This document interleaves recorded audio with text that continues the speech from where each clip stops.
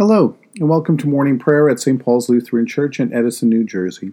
Today is Saturday, and this is day 4 of our 40-day journey through the season of Lent.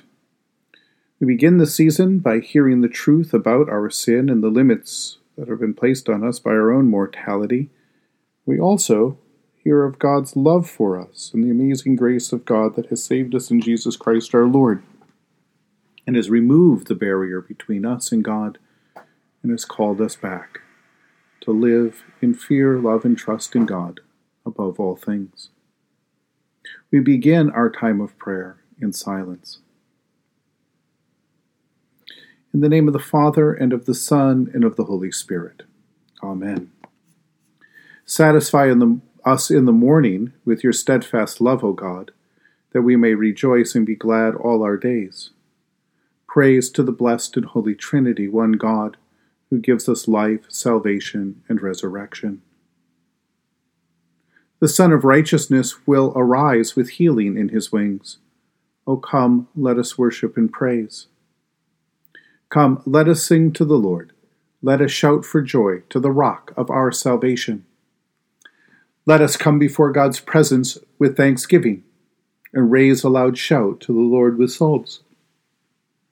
For you, Lord, are a great God, and a great ruler above all gods. Come, let us sing to the Lord. Let us shout for joy to the rock of our salvation. In your hand are the caverns of the earth. The heights of the hills are also yours. The sea is yours, for you made it. Your hands have molded the dry land. Come, let us sing to the Lord. Let us shout for joy to the rock of our salvation. Come, let us worship and bow down. Let us kneel before the Lord our Maker. For the Lord is our God, and we are the people of God's pasture and the sheep of God's hand. Come, let us sing to the Lord. Let us shout for joy to the rock of our salvation. Return to the Lord your God, for he is gracious and merciful, slow to anger, and abounding in steadfast love. A reading from the Gospel according to St. Matthew. Read the 4th chapter, verses 1 through 11. Then Jesus was led up by the Spirit into the wilderness to be tested by the devil. He fasted 40 days and 40 nights, and afterward he was famished. The tempter came to him and said, "If you are the Son of God, command these stones to become loaves of bread." But he answered, "It is written, 'One does not live by bread alone, but by every word that comes from the mouth of God.'" Then the devil took him to the holy city and placed him on the pinnacle of the temple, saying to him, "If you are the Son of God, throw yourself down, for it is written, 'He will command his angels concerning you, and on their hands they will bear you up, so that you do not dash your foot against a stone.'" Jesus said to him again, "It is written, 'Do not put the Lord your God to the test.'" Again, the devil took him to a very high mountain and showed him all the kingdoms of the world and their glory. And he said to him, "All these I will give to you, if you will fall down and worship me." Then Jesus said to him, "Away with you, Satan, for it is written, 'Worship the Lord your God, and serve only him.'" Then the devil left him, and suddenly the angels came and waited on him. Did you notice the similarities to the temptation Jesus faced and the temptation faced by the woman and the man in the garden? In all of these cases, the tempter seeks to separate people from God by implying that God is withholding something good, and then enticing people to exercise their own powers for their own benefit, apart from God and God's word, to gain something on their own. The tempter twists a small grain of truth, a small longing or a small need, into a big lie that deviously inspires people to action, an action against God or against their neighbor, or even against their own humanity, and all the while making them believe that they are doing something good. The woman and the man did not eat the fruit of the tree of the knowledge of good and evil because they wanted to do something bad, because they wanted to put a finger in God's eye or rebel. They ate it because they believed it would make them good. They believed they were doing the right thing. The temptations that Jesus faces in the wilderness, at the temple, and on the mountain are not tempting because they are bad and evil choices in and of themselves. They are temptations precisely because they appear to be good and wise choices that would make a better life for Jesus and even offer the promise of making this world better. All apart from God, outside of God's word, and in their own way. The temptations we find Jesus facing in this week's gospel, just like the temptation the man and the woman faced in the garden, are faith killers, designed to separate us from the grace and love and goodness of God and send us out on our own. Over the years, I've had the privilege to listen to people at the breaking point of their faith. And as I reflect on those conversations, I have been struck by the way they reflect the trials that Jesus faces right here. Just as Jesus is tempted to turn stones to bread at the end of his fast, we struggle to trust God's goodness in abundance and promise to provide for us, especially when we are hungry and afraid that we will never be fed again.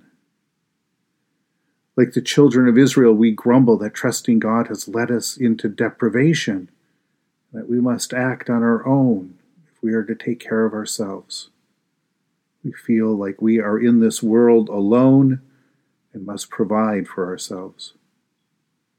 Just as Jesus is tempted to throw himself from the pinnacle of the temple, we quickly become disillusioned when it seems like God has not shown up for us when we thought we needed God the most, when we were falling or our life was falling apart.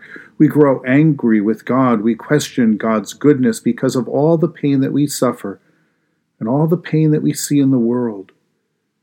Pain that God seems to promise to prevent throughout all of Scripture, and yet we continue to suffer nonetheless. And just as Jesus was shown the kingdoms of the world in all their glory, we long for power, autonomy, wealth, appreciation. If not for us ourselves, then for those who are like us, for those who will make this world better for us, for our cause, for our nation, or even for God. Think of how great it would have been if Jesus would have just gone out to become a global ruler, if he would have made this a Jesus Christian world. Each of these temptations will come back to Jesus in the course of his ministry. In one way or another, they are always with him and always with us. In this season, in Lent, we are called to self-reflection and repentance that strengthens our faithful relationship with God. In this first week in Lent, it's good to remember the first commandment that God presents to us that says, "I am the Lord your God," and then commands us that we should fear, love, and trust in God above all things. This weekend's gospel invites us into just that kind of practice, to examine ourselves for those things that have led us away from our trust and love of God alone. And we see Jesus resist by drawing close to the word of the Heavenly Father, and inviting us in him to draw close to God, to renew that faith, that love, and trust for Jesus' sake. This passage is not about exercising our willpower in the course of meeting some self-improvement goal. Don't let anybody sell the promise of this gospel for you for that kind of pottage. Here is a call to turn and return to God in Christ. It is a call to anchor our life firmly in the fear, love, and trust in God alone, to put our life into God's hands, and in that faith to find that God has promised to give us all of these things that will come to us not by our own power or devices, but from the hands of a gracious God, in God's own time and according to God's own purposes. And that's the twist in the story. In the end of this gospel, we find that God has given all of these things to Jesus, and in an eternal and lasting and powerful way. To Jesus, through his faith and steadfast love for God, we find that he becomes the bread of life for the life of the world through his death for us. We find that God does not leave him in the grave, but there is a resurrection from the dead and an ascension to God's right hand, and a promise that he will come again to judge the world, to judge the living and the dead in glory. All that the devil tried to tempt him to do, according to his own devices or according to the devil's own ways, Jesus resists and receives so much more from the hands of his loving Heavenly Father. So how much more will this God give to us the promises of eternal life through our patient faith in Christ our Lord? In the tender compassion of our God, the dawn from on high shall break upon us. Blessed are you, Lord, the God of Israel. You have come to your people and set them free. You have raised up for us a mighty Savior, born of the house of your servant David. In the tender compassion of our God, the dawn from on high shall break upon us.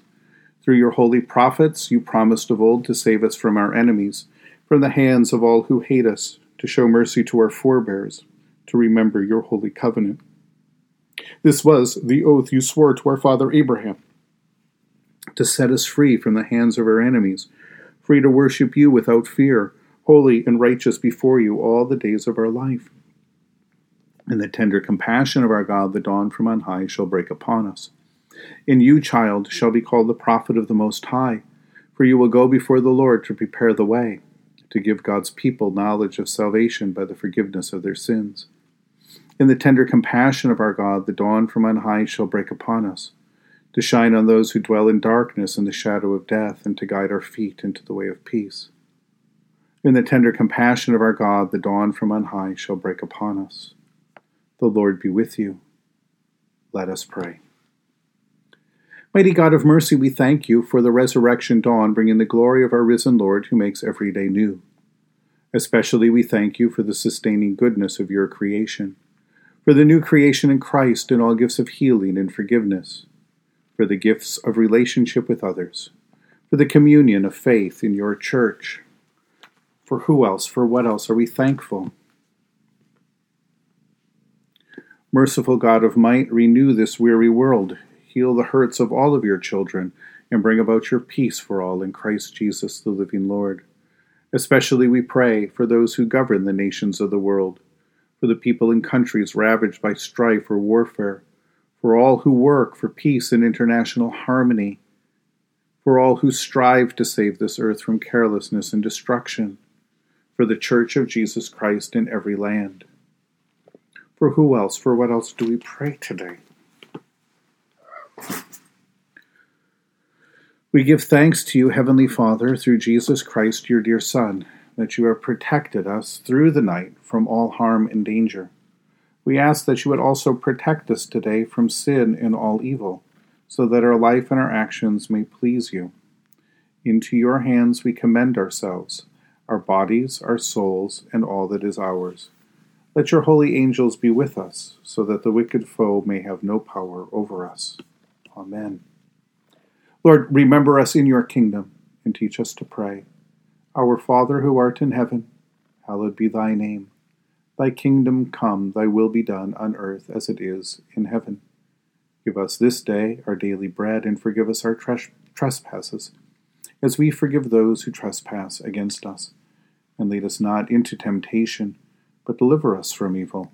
For thine is the kingdom and the power and the glory, forever and ever. Amen. The Lord be with you. Let us give thanks to the Lord our God.